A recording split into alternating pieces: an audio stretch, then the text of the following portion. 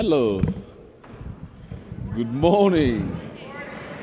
So good to see beautiful and familiar faces. Happy New Year. May I speak to you in the name of God the Father, Son, and the Holy Spirit. Amen. Please be seated.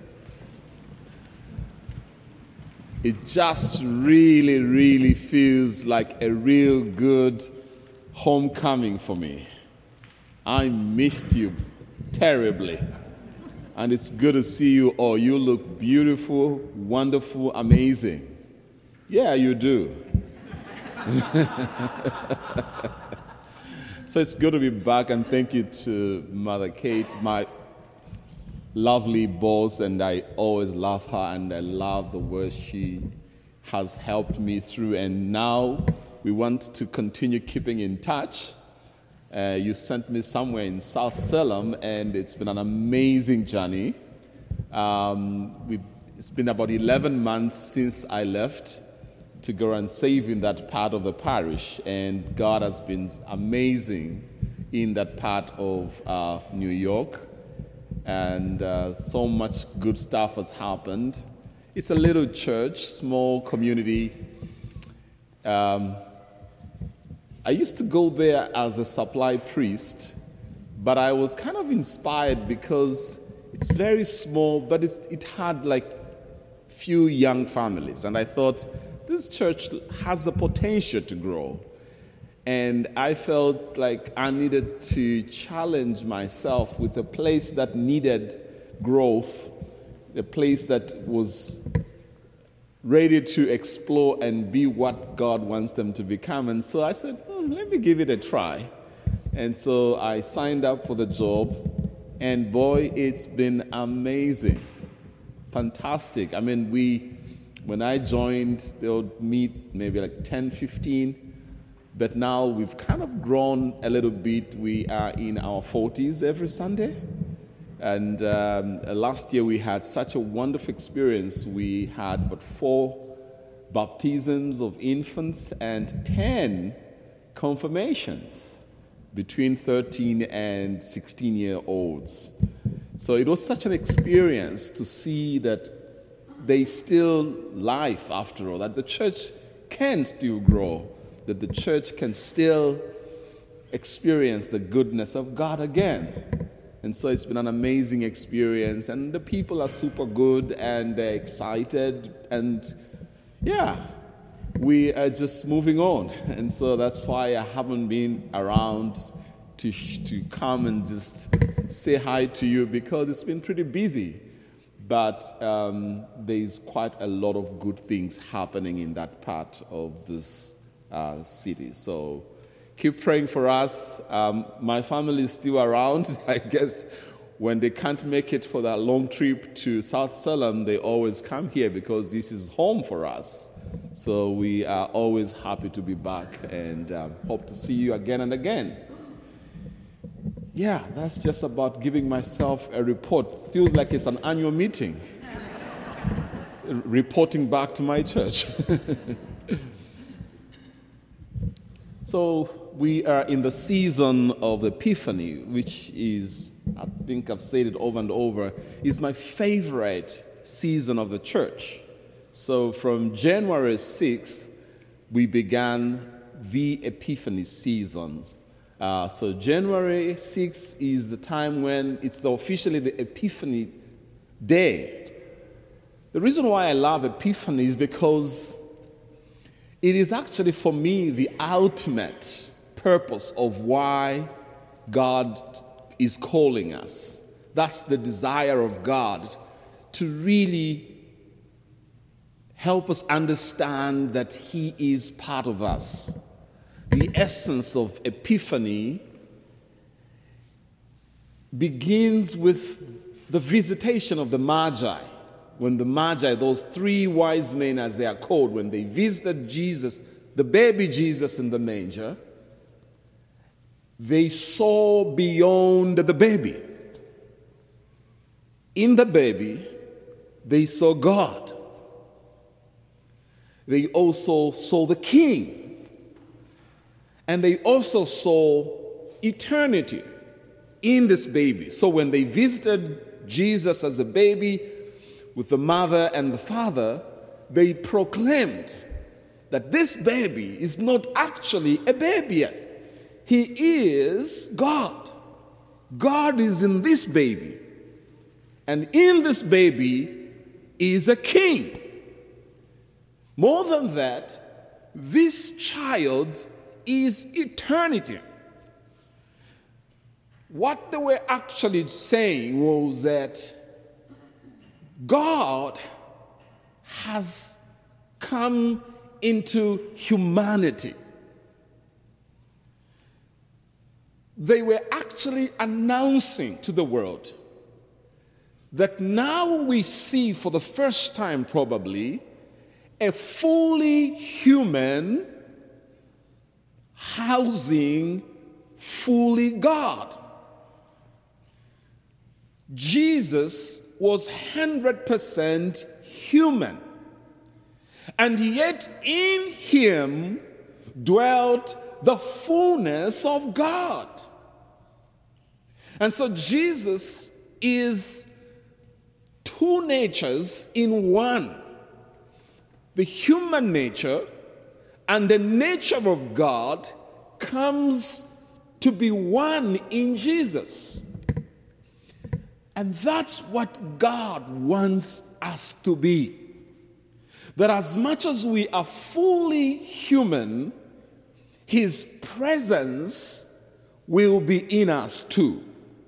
And so we are called to be extraordinary even though we are ordinary. Even though we are natural, we are called to carry the supernatural. Even though we are human, we are called to carry divinity in us. So Epiphany is the story of human and divine coming together. Epiphany is a story of the natural and the supernatural coming together.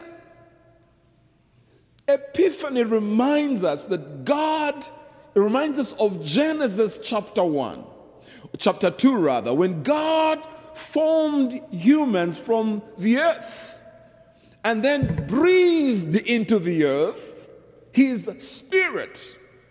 And so a human being became a human being. What is a human being? A human being is a combination of Adama, the earth, and the Spirit of God. So we are human, but in us we ought to carry the nature of God. That's what Epiphany reminds us. And so when you see Epiphany, you begin to see two natures living side by side. That's how Jesus lived. One moment he was known as the Son of Man. He had a neighborhood, he had an address, he had friends, he had a community, he had a mother and father and brothers and sisters. He was just like any other ordinary person. Son of Man.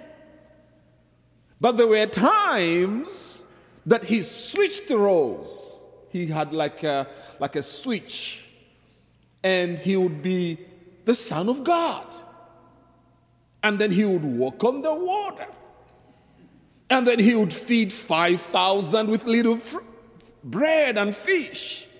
And then he would heal the sick, the lame, the blind. He would do extraordinary things, even though he had an ordinary life. I want you to see how he lived two lives in one. One moment he's weeping over the loss of his friend Lazarus. He's crying. His friend has died. In the same moment, he switches and says, "Take me to the grave where you've laid my friend." and they take him to the grave, the supernatural comes to play. And he says, Lazarus, my friend, come out of the grave. All I'm saying, beloved, is that God is inviting us to share his divinity. He wants to be part of our humanity. And that's what Epiphany reminds us. It is to recognize that in me is something bigger and greater than my natural ability.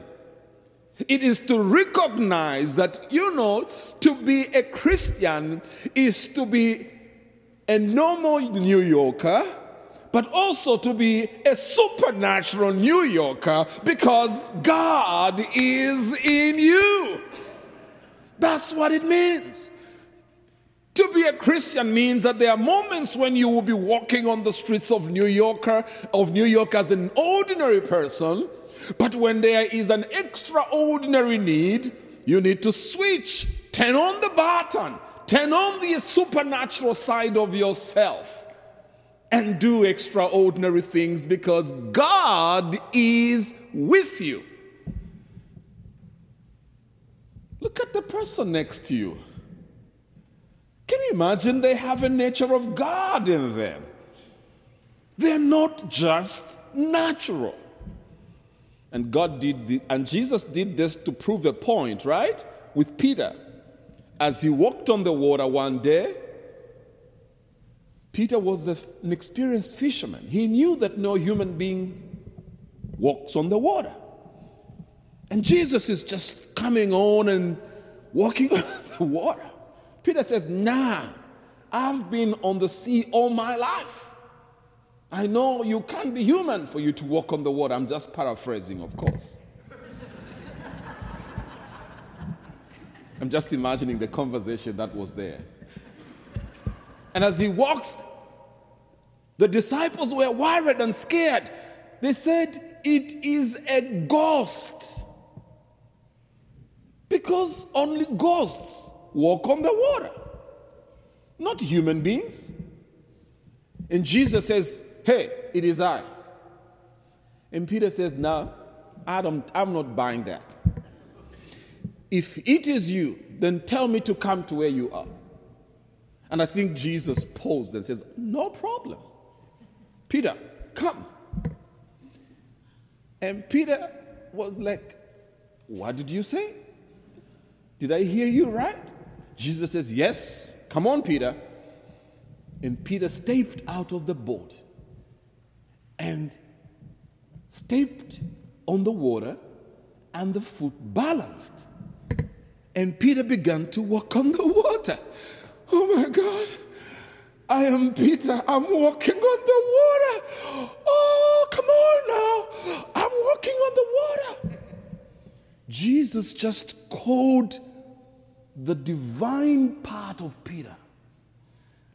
But Peter walked on the water halfway. And John, you know what happened? He remembered that he is a human being. And he began to say, no. And then he began to sink. Because he remembered that, no, I'm just a human being. And Jesus reached out and says, why did you doubt? The message I'm saying is that Epiphany reminds us that because God is in us, we have the nature of God. And when God is with us, all things are possible. That's what that little girl called Mary said. When this angel came and says, you're going to be pregnant with a baby. Hey, come on, I don't have a husband. How possible is that? The angel said, hey, shut up. You don't need a husband when you have God. Because with God, all things are possible. And boom, she became pregnant to Jesus. And that's why I love Epiphany. It is a reminder that look into yourself and pay attention to the presence of God. You'll be shocked that that was not part of the sermon. but the sermon is very short. Today, we are being reminded of who Jesus is, because that's also what Epiphany is. It's about discovering, knowing more about this Jesus. That he's not just a baby that we celebrated a few weeks ago. That he is everything. He is the Savior. He is the Lord. He is the joy giver. He is a life giver. In other words, today we are being reminded that Jesus is the good news. The good news. The news that everybody needs to hear.